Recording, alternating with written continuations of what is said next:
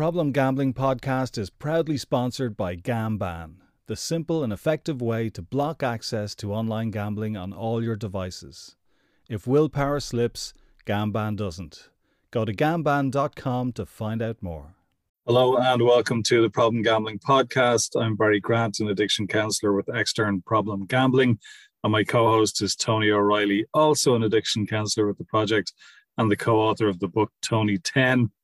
And today we thought we might touch on something that we touched on a little bit last week, which is the idea of shoulds and musts. And there's a great psychotherapist, an American psychotherapist, Albert Ellis, who developed a psychotherapeutic theory or an approach called REBT, Rational Emotive Behavioral Therapy, which came before CBT, and I think it's fair to say heavily influenced CBT. I think that's probably the nicest way of putting it.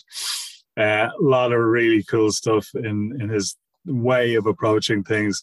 I suppose one of the things that he spoke about is what he called the tyranny of shoulds and musts, which he sometimes referred to as masturbation.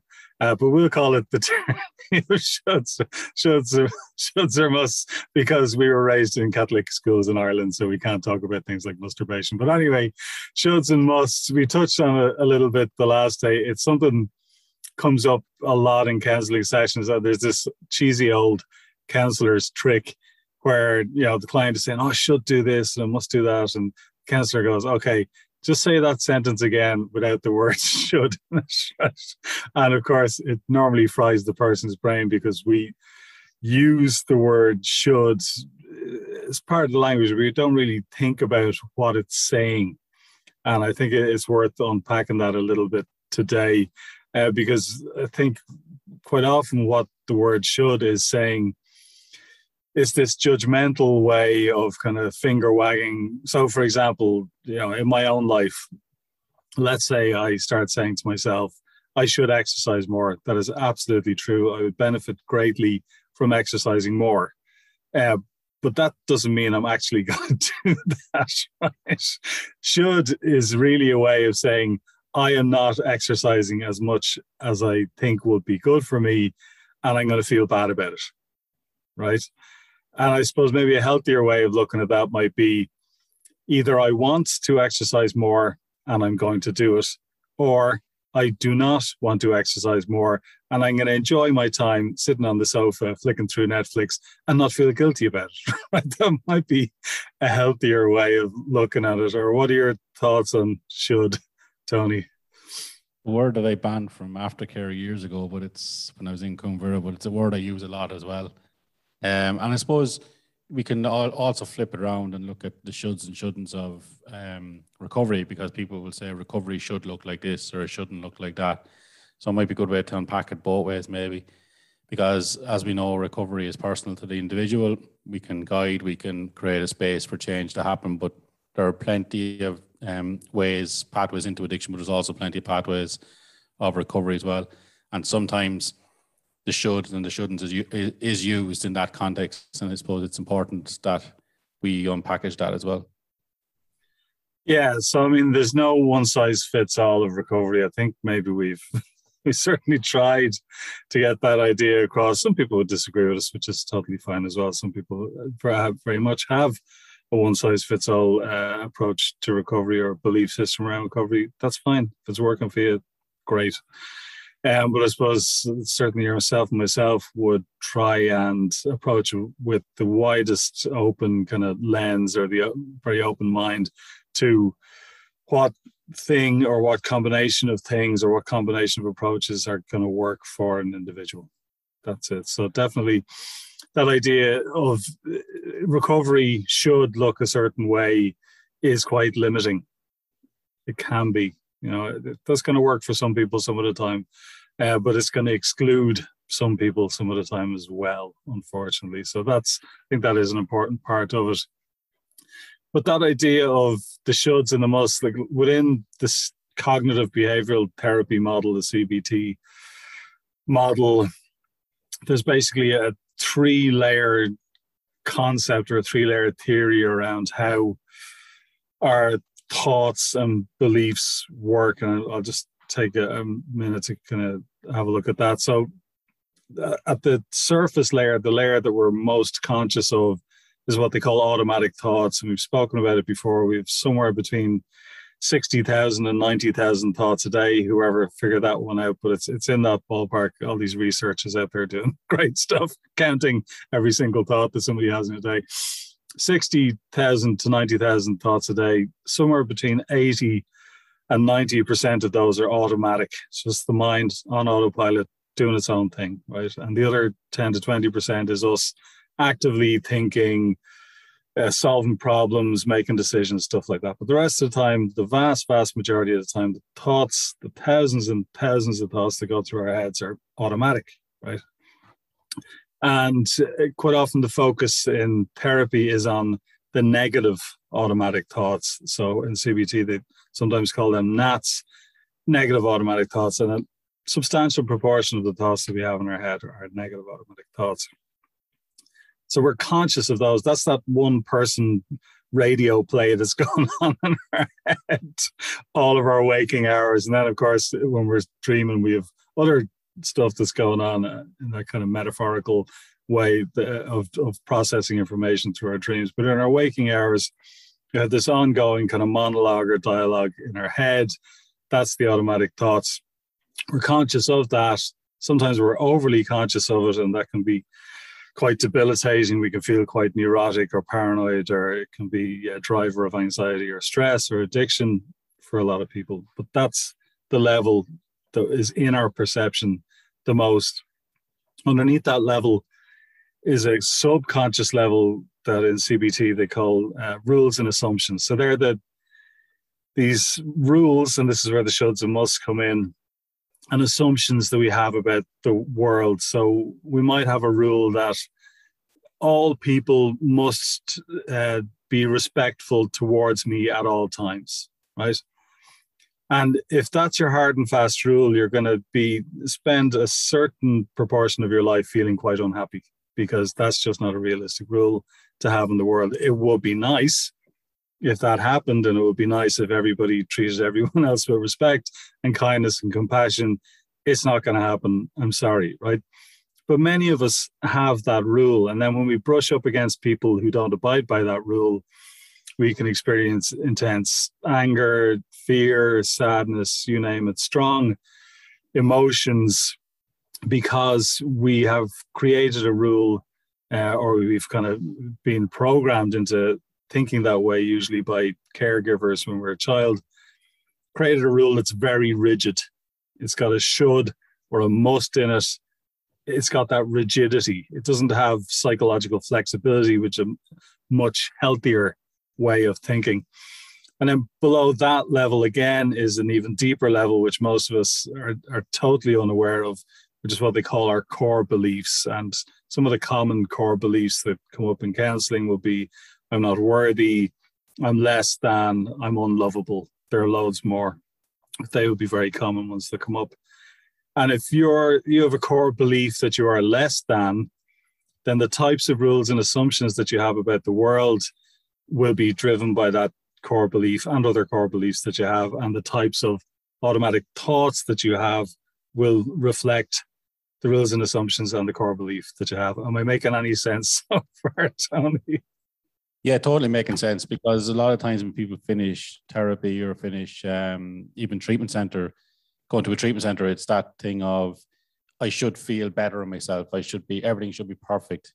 And then when sometimes you meet those challenges or those roadblocks or obstacles in the road or obstacles in your recovery, it does trigger that core belief that I'm not good enough. What's wrong with me? Why aren't I enjoying recovery? Why isn't this happening? Why aren't my family members on the same page? You know, I've gone through 3 months, 4 weeks, 5 weeks of treatment, and they're still the same. So, like, sometimes the should can be towards family members or friends or colleagues as well, because sometimes when we go through the treatments and the other people don't get the benefit of that, why aren't they on the same page as me? They should be, giving me my money back, or my control of my money back. They should be giving me trust back. And that can cause that inner conflict as well. And then that can have a knock-on effect onto your core beliefs. And it's one that comes up for me a lot, is that feeling of not being good enough. And sometimes if I'm saying, yeah, I should lose a couple of stone, and then if I don't carry out that process, or if I don't go in or whatever, I start kind of, you start tapping into that core belief, I'm not good enough, for your week, or why can't you do this? You have to give up gambling for 10 years, but you can't give up chocolate for a week. So it can give you it can drive those negative automatic thoughts and negative thoughts, which can hamper recovery. So yeah, I definitely think the two of them are definitely interlinked. Yeah, and that is an important one. It's that reinforcing cycle of, I think I'm not good enough, or I think I'm less than, let's say. And then you go out into the world and you try stuff.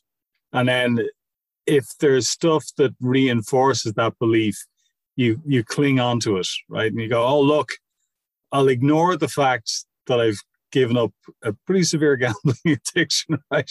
And I'm in recovery for 10 years. And I'll beat the shit out of myself for not being able to stay off chocolate bars for a week. And that reinforces this core belief that I'm not good enough. And I'll ignore the good stuff, even though the good stuff realistically probably outweighs the bad stuff, right? And this is the thing that many of us do, because the core belief is so strong that it overwhelms any level of rationality. So I mean, I've worked with clients who are overachievers. They were, they'd masters and they'd PhDs and they'd awards and they'd great jobs and you name it, and pillars of the community, and loved all over the place. And none of it meant anything. They couldn't accept a compliment if you gave them a compliment. If I asked the person to say, okay, tell me 3 things that you like about yourself, they couldn't tell me one. Because even though all of the evidence, the rational, real world evidence, was there to show what a good and successful and competent person they were, it didn't ring true with their core belief about themselves. So they just ignored it. And they just focused on the tiny little bit of stuff that was in line with the core belief and said, no, there you go. You're not worthy. See that little thing there? Ignore all the other stuff. Just focus on that little thing there, because that is in line with the core belief, if that makes sense. I think it's a thing we generally do anyway. You don't even have to be in addiction or in recovery. And it's a big one in early recovery as well. I'm sure you've come across it, where the client will come and say, like, I had thoughts around gambling, and start beating themselves up around the thoughts. And you have to explain about the fact that we have 60,000, 70,000 thoughts per day, and it's a part of the process. And the whole crux of recovery is not to act on those thoughts, and then to look at emotional regulation, look at life balance, so that we don't act on that. And I think the one message I always try to give across, and one or two I've really taken on board, is that it's okay. We don't have to be okay all the time. And I always remember a story in the aftercare in Dublin where, we used to have a small room. I probably shared it before, but we used to have a small room, about 10, 15 people, majority in for, alcohol aftercare once a week. And you see people going on their different journeys. And I'll never forget one particular person one night. They said, I'm having a shit week. And he said it, and he said, that's okay. I'm just about holding on, but that's okay for this week. And sometimes, we think, we should be, recovery should be this wonderful thing. And I always say it, even in my own story, that when I'm doing school talks, especially, you come out of prison and, everything, you think you're going to have the best year in your life. And you're saying, yeah, this should be the best year. And here I am even using the word a lot, but it wasn't. Like, the whole transition period was difficult. And transition period in recovery is difficult. But we kind of think that this is the way, because I've dealt with the addiction, because I've dealt with the punishment that was handed out because of my actions in addiction, that everything should be rosy now, but it's not. And that's the thing we have to keep in mind, that life will throw stuff at us. Recovery isn't that straight linear line. It is bumps in the road. It is kind of stop signs, left, rights, off track. And, just to kind of hold on to that thought that it's okay if it isn't perfect all the time, because it shouldn't be perfect all the time, because life isn't perfect all the time. And it really is an important message to kind of get across in early recovery, because we do put ourselves under huge pressure, and we'll always focus on the one bad comment or the one negative thing rather than probably 10 or 11 good things. People wake up having had a dream about gambling and they're beating themselves up over it. But we need to challenge that, I think, to be in good recovery. Yeah, no, absolutely. I mean, that side of it is so important, and I suppose, working towards some goal or aspiration. We were talking about the kind of maturity the last day and how aspirational that is. And I suppose painting ourselves into a corner where if it's not perfect, it's a total failure. You know, it's that, again, black or white thinking, all or nothing thinking, which Albert Ellis would have come up with before CBT. It's part of that process where, again, it's one of your rules and assumptions about the world that things must be perfect or else they're, you know, totally flawed, right? Which is not a realistic or a helpful way of looking at the world, you know. And some weeks clinging on is good enough, and it's probably the best thing you can do. Some weeks is to be clinging on rather than, you know, having to be the superhero version of yourself. Like, some weeks you are not going to be able to do that, and some weeks the superhero version of yourself is the person who's clinging on for dear life. Yeah, you know. I remember even when I was in college, I was doing my thesis the week that the book came out in 2018. And in the first year, I'd put myself under unbelievable pressure to get firsts and seconds or two, you know, first and seconds in my essays, because I'd left school early. I'd left, I left after a year in the IT in Carlow and went out working. So because I'd gone back in, I was putting myself under unbelievable pressure. I have to be the best at this. And that's coming from narrative wanting to please people.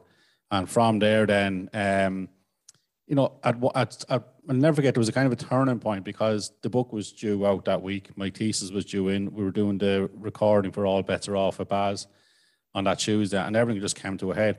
And I had to really just make peace with myself that, right, you're not going to get your firsts or your seconds in this particular essay. Now, I've probably done enough throughout the 2 or 3 years to get a good result.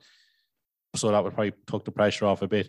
But I think what happened that week was that, you know what, it's okay not to get, you don't have to be perfect. It's just get through it. Like, even getting through it is a huge achievement, given what you've been through over the last couple of years.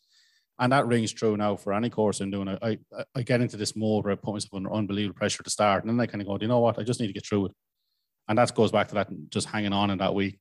Because I don't have to be perfect at everything. And I don't want to be perfect at everything. But that's an old narrative that's probably still there. You know, you're talking about conditioning that we would have touched on.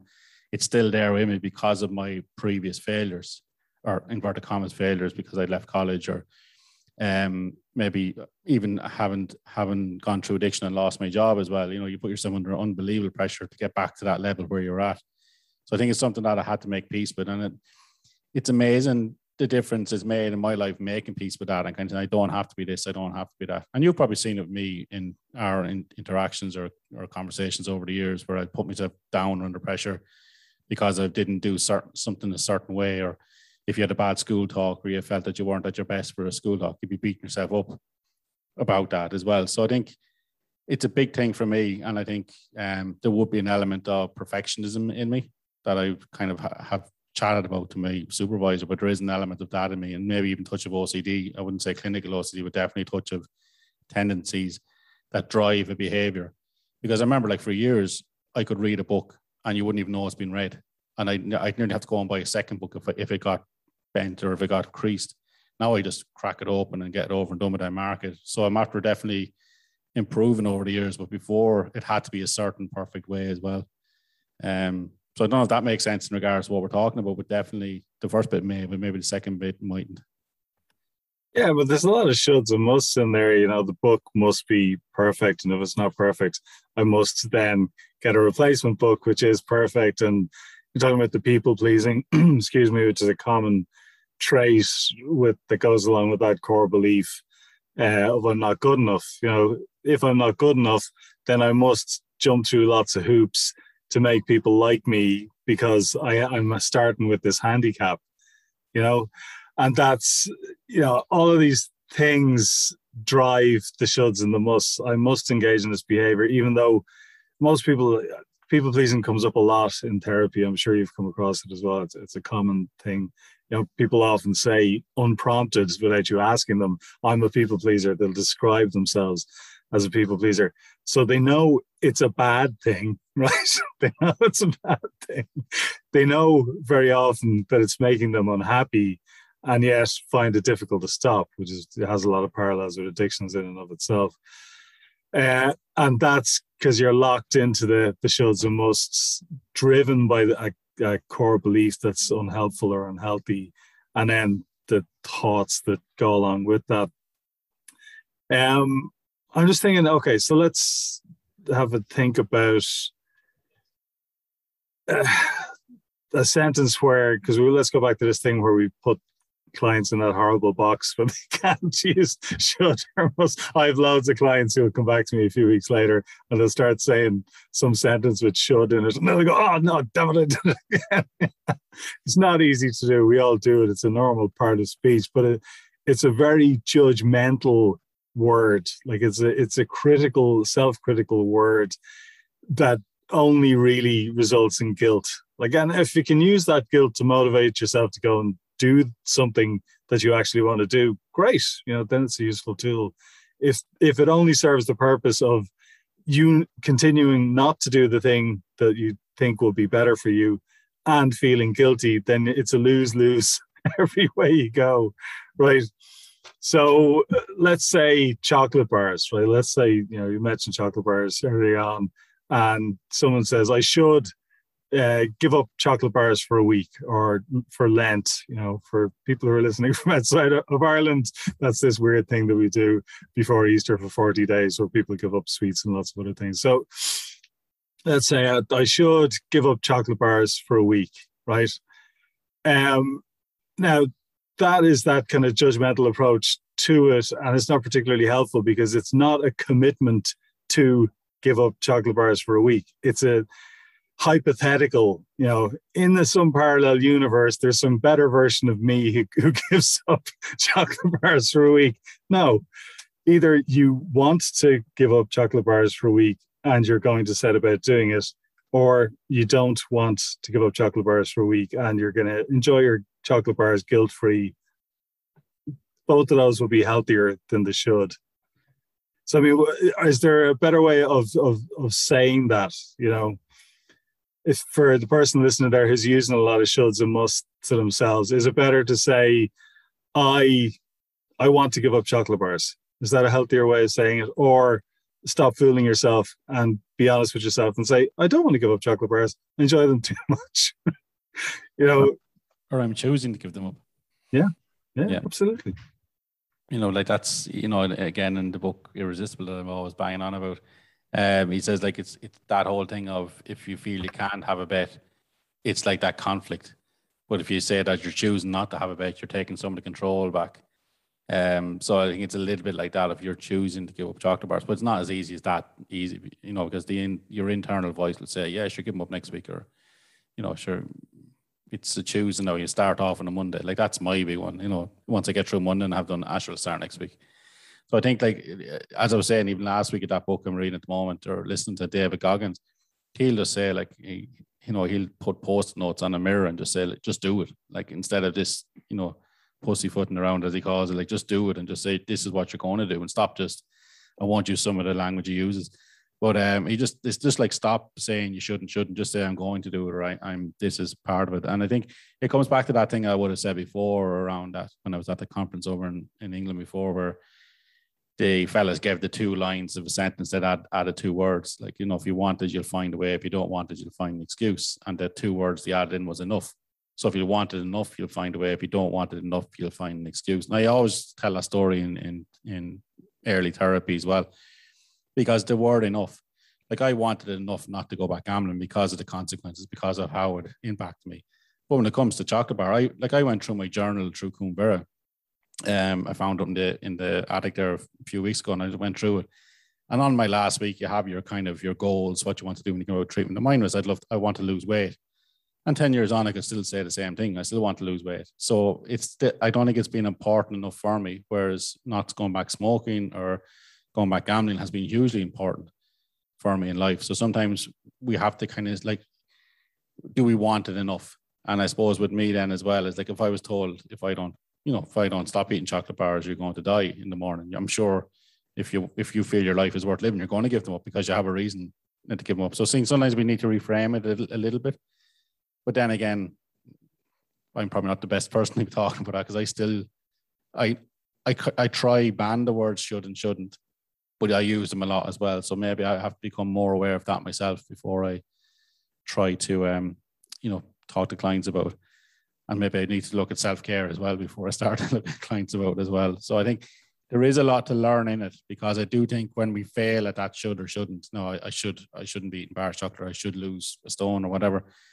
It does definitely you start beating yourself up when you don't achieve that. So we need to change the narrative, I think, which is a little bit harder than it is, I think. Oh yeah, I mean, I'm not saying any of this stuff is easy, and certainly neither of us are perfect by any stretch of the imagination. And there are many things that we could do to improve our physical and mental health, no doubt, and improve our general well-being that we're not doing. And I suppose in the field that we work in, we know a little bit about that stuff. So it's not like we're ignorant of the things that we could be doing differently. We're just choosing not to do them.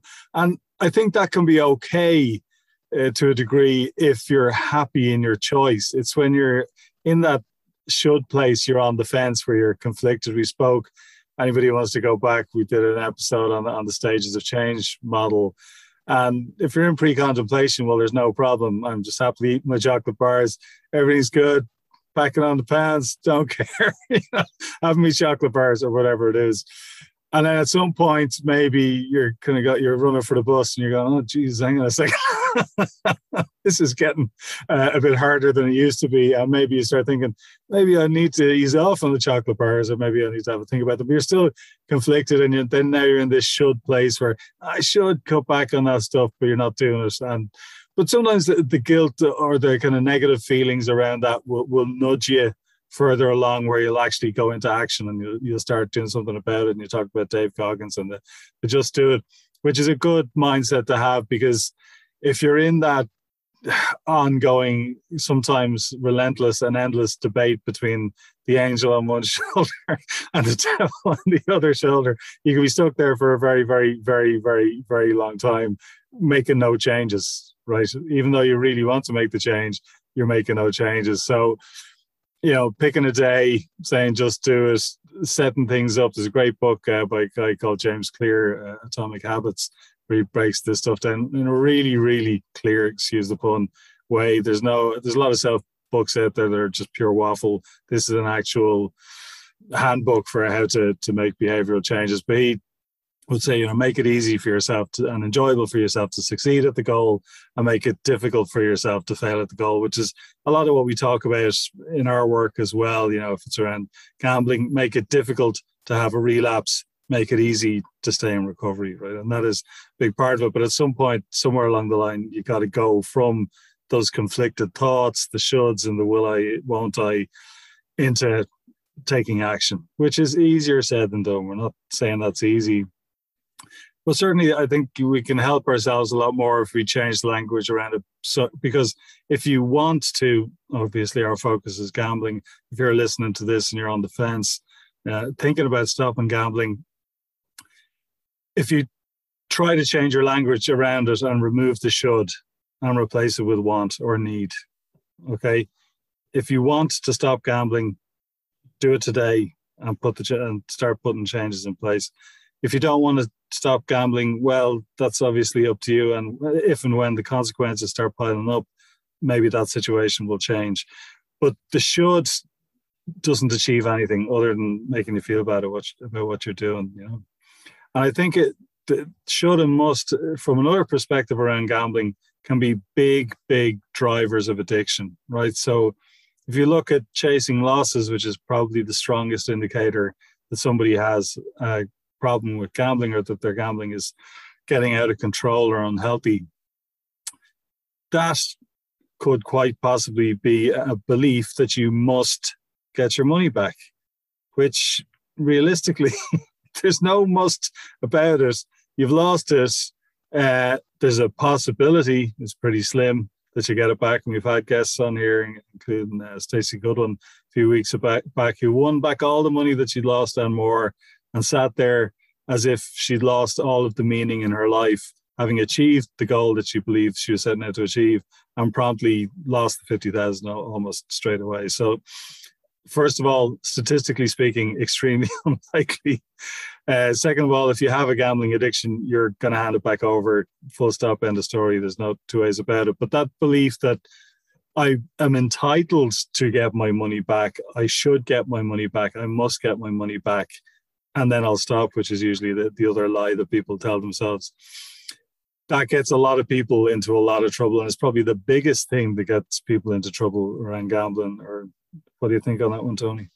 Yeah, definitely. I know I mentioned before, but Jody, who was on before, Jody Bechtold said, and I love the quote out of her book, you wouldn't expect your money back when out of a restaurant or the cinema or a pub or a concert. You wouldn't expect your money back, but we do. We feel like we must win our money back, or we have a right to have our money back in gambling, and that's the difference, I think.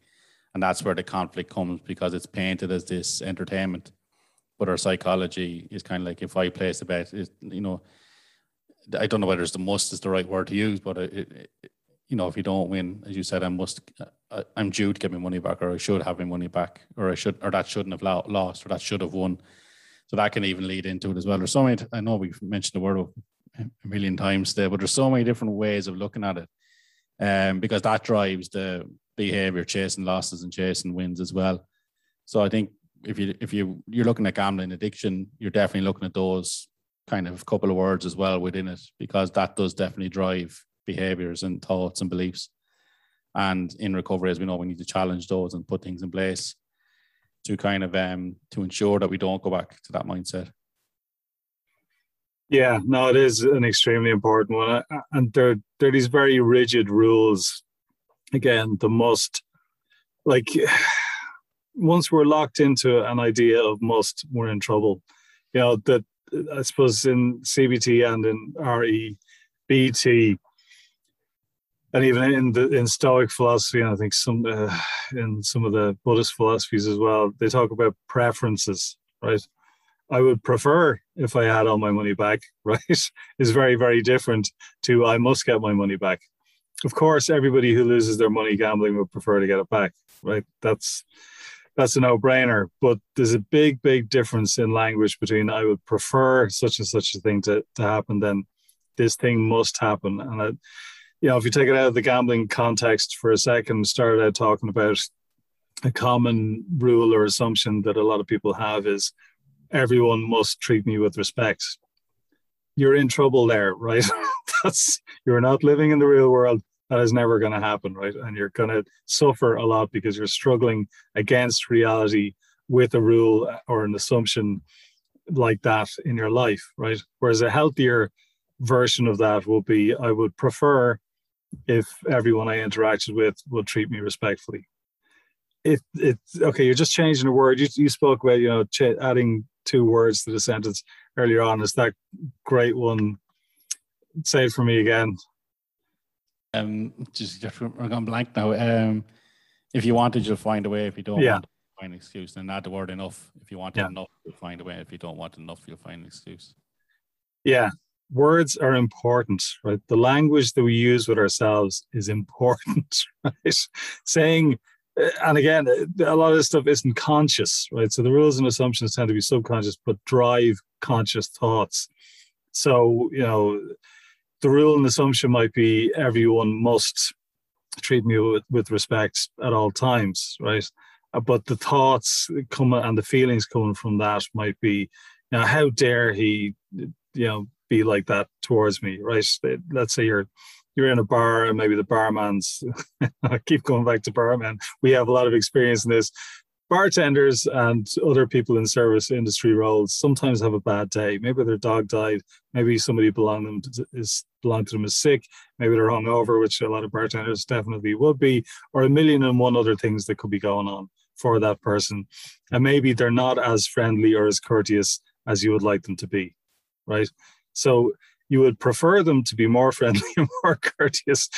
And that's okay. It's okay to have that preference, and that's fine. But if you live in a world in your head where this person must be super friendly and super courteous to you, and all other people must be as well, you're going to be suffering, right? That's just not the way the world works. You have bad days. The people around you have bad days. You're not 100% respectful to all people at all times either. I can guarantee you that, because nobody is. And if you're locked into that hard and fast rule, you're creating problems for yourselves. Whereas if you can think in terms of preferences, I would prefer if the person in the shop were nicer to me. That's easier to handle when they're not, and it's a bonus when they are. Am I making sense on that one? Yeah, totally. And I think that I think you touched on there is that kind of expectation that, or the awareness maybe that people can have off days and people will have, mightn't be their best version of themselves in your interactions. So like, it's to be aware of that. And then that if and when that does happen, that you don't go into your autopilot of kind of, this person's a this or that or the other. An example I will use with clients, sometimes if you're walking down the street and you're walking down the street and you see a client and they're walking towards you and you go to say hello and they walk straight past you. And you're kind of saying, you went to the whole thing, oh, I'm after having a bad session with them, or I'm after saying something in the last session, why didn't they say hello to me? And then maybe they might cancel on you, or not show up the next day. And you go into this whole thing of, I'm not good enough. But if you look at the other side of the road, then the person's walking towards you and running after getting a text message saying that a family member is sick or the dog is after dying, to use your example, and they're totally out of it. They didn't even see it, even though they looked at you, didn't see it. And they're oblivious to it all. But how you internalize it and how you internalize how they react. So I think it's the one thing that I've kind of learned or tried to learn in recovery is that we have to take that step back. And I think Steve used the term perfectly, press that emotional pause button and take a step back and look at, well, maybe it's this or maybe it's that. And then if we can do that in that moment, we won't react as strongly. So then that, that can be for addiction work, that can be triggering. So you might go, that could be, you could be walking past the bookies down the road. Next thing I affect them, it's going to go in. So I think it's just I hope I'm making sense in saying that. I think it's the ability to be able to take that step back and say, right, there is more than one scenario here. And it's the same with the shoulds and shouldn'ts. There's more than one scenario. Like, you have to kind of pick it apart and try kind of be aware of how you are within that. And if you have the ability to do that in recovery, in all aspects of recovery, just the ability to just take that step back slightly, I think that can really, really help for the obstacles that we do meet. Yeah, and that's a great point. And I suppose why Albert Ellis described it as the tyranny of shoulds and musts is that it locks you into this kind of totally unflexible place where you can't think, well, maybe the person has just got a text saying their dog died, or maybe they're having a bad day. There's I'm sure I've mentioned this before, a great tutor of mine in counselling college who used to always say, excuse before you accuse. So if somebody blanks you in the shop, or they blank you walking down the street, or they blank you in the office, are they off with you? Or are there any other possible reasons why they could be up in their own head, worrying about stuff, thinking about stuff, having a bad day? Is it the only possible reason? Because, of course, we're so egocentric, we think everything is about us. Anyway, that's normal. So that's usually the first thing that pops into our head. Oh, it's me, and they're pissed off at me, and that stupid joke that I made, and oh God, I've gone too far. Blah, blah, blah, spiraling off into catastrophic thinking, which we all have a tendency to do. Or are there alternatives? But if you're in this locked into this tyrannical space of it must be a certain way, you don't have that psychological flexibility to go, oh, do you know what? It could be, they could be off with you. That's one possibility, not ruling that out, but there are also other possibilities. And once you start exploring those other possibilities, it's going to dial down your stress levels, reduce that kind of catastrophic thinking. It's much, much healthier, I think. Any more thoughts on the shoulds and musts, Tony? Just I suppose there's a great freedom in being able to take that step back and look at things differently. I think in life and in recovery, I suppose, I know we talk about recovery a lot because of the nature of the podcast, like we call it recovery. But I think in life, if we can take that step out and change our internal shoulds and shouldn'ts, shoulda, coulda, woulda, as we used to say years ago, if we can change that, I think we can definitely improve our lives in numerous different ways. So I think it's vitally important in recovery, but also in life. Yeah, absolutely. And I mean, recovery is life. Like, recovery is more than just don't gamble, don't gamble, don't gamble, don't gamble. Recovery is, how do I interact with my family members in a healthier way. We touched on it a little bit the last day around this maturity process and the transactional analysis stuff, and how do I interact with my coworkers, how do I interact with my friends. Like it's not just don't gamble, right? I suppose there's that horrible word holistic, which I think has been kind of given a bit of a bad rap in some ways, but you have to look at your whole life. You can't just kind of focus on one tiny little bit and say, well, as long as I'm not gambling, everything's hunky-dory, right?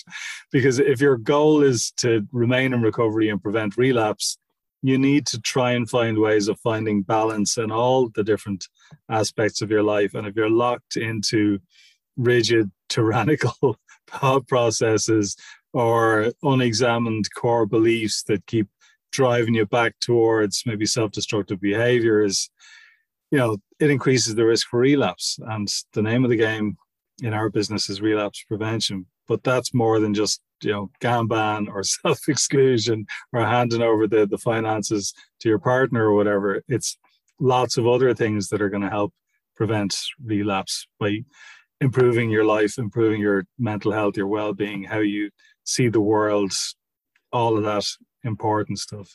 Yeah, definitely, because I think the external cues to gamble are there. We're all aware of them: advertisement, WhatsApp groups, everything, like walking past the bookie or casino. But I think it's the internal cues to gamble, and that is those internal voices that we're constantly playing in our heads. And those internal voices probably use the word should and shouldn't more than we even verbalize it ourselves.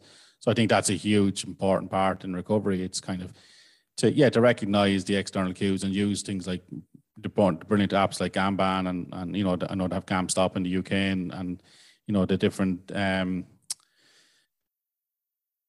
head's gone blank now. There's different things that are out there, like the blocking thing on Revolut, the blocking the gambling transactions. Use all those for the external cues, but the internal ones, I feel, and having been in long-term recovery, I think they are the ones that I would worry about most, or they're the ones I kind of keep an eye on more. And again, it's just continue to have that positive internal conversation with yourself rather than the negative one. And because for all of us listening to this, a lot of us are stuck in that negative thinking or talking to ourselves a lot of times. So we can just change one or two words as we have mentioned in this podcast.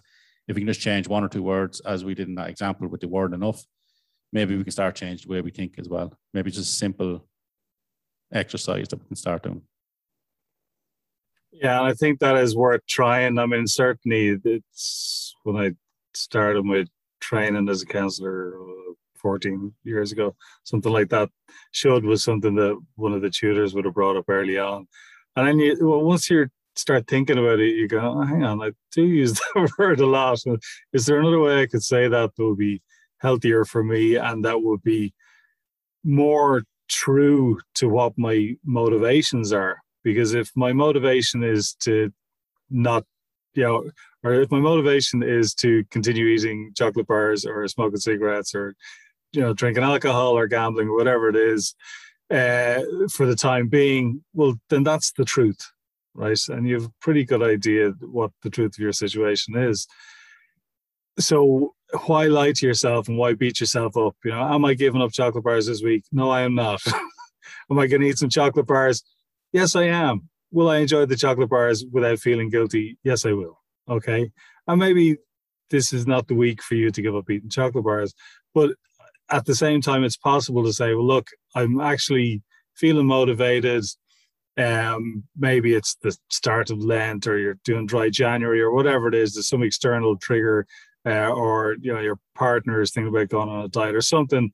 You go, okay, now's the time to jump in and do this and take action.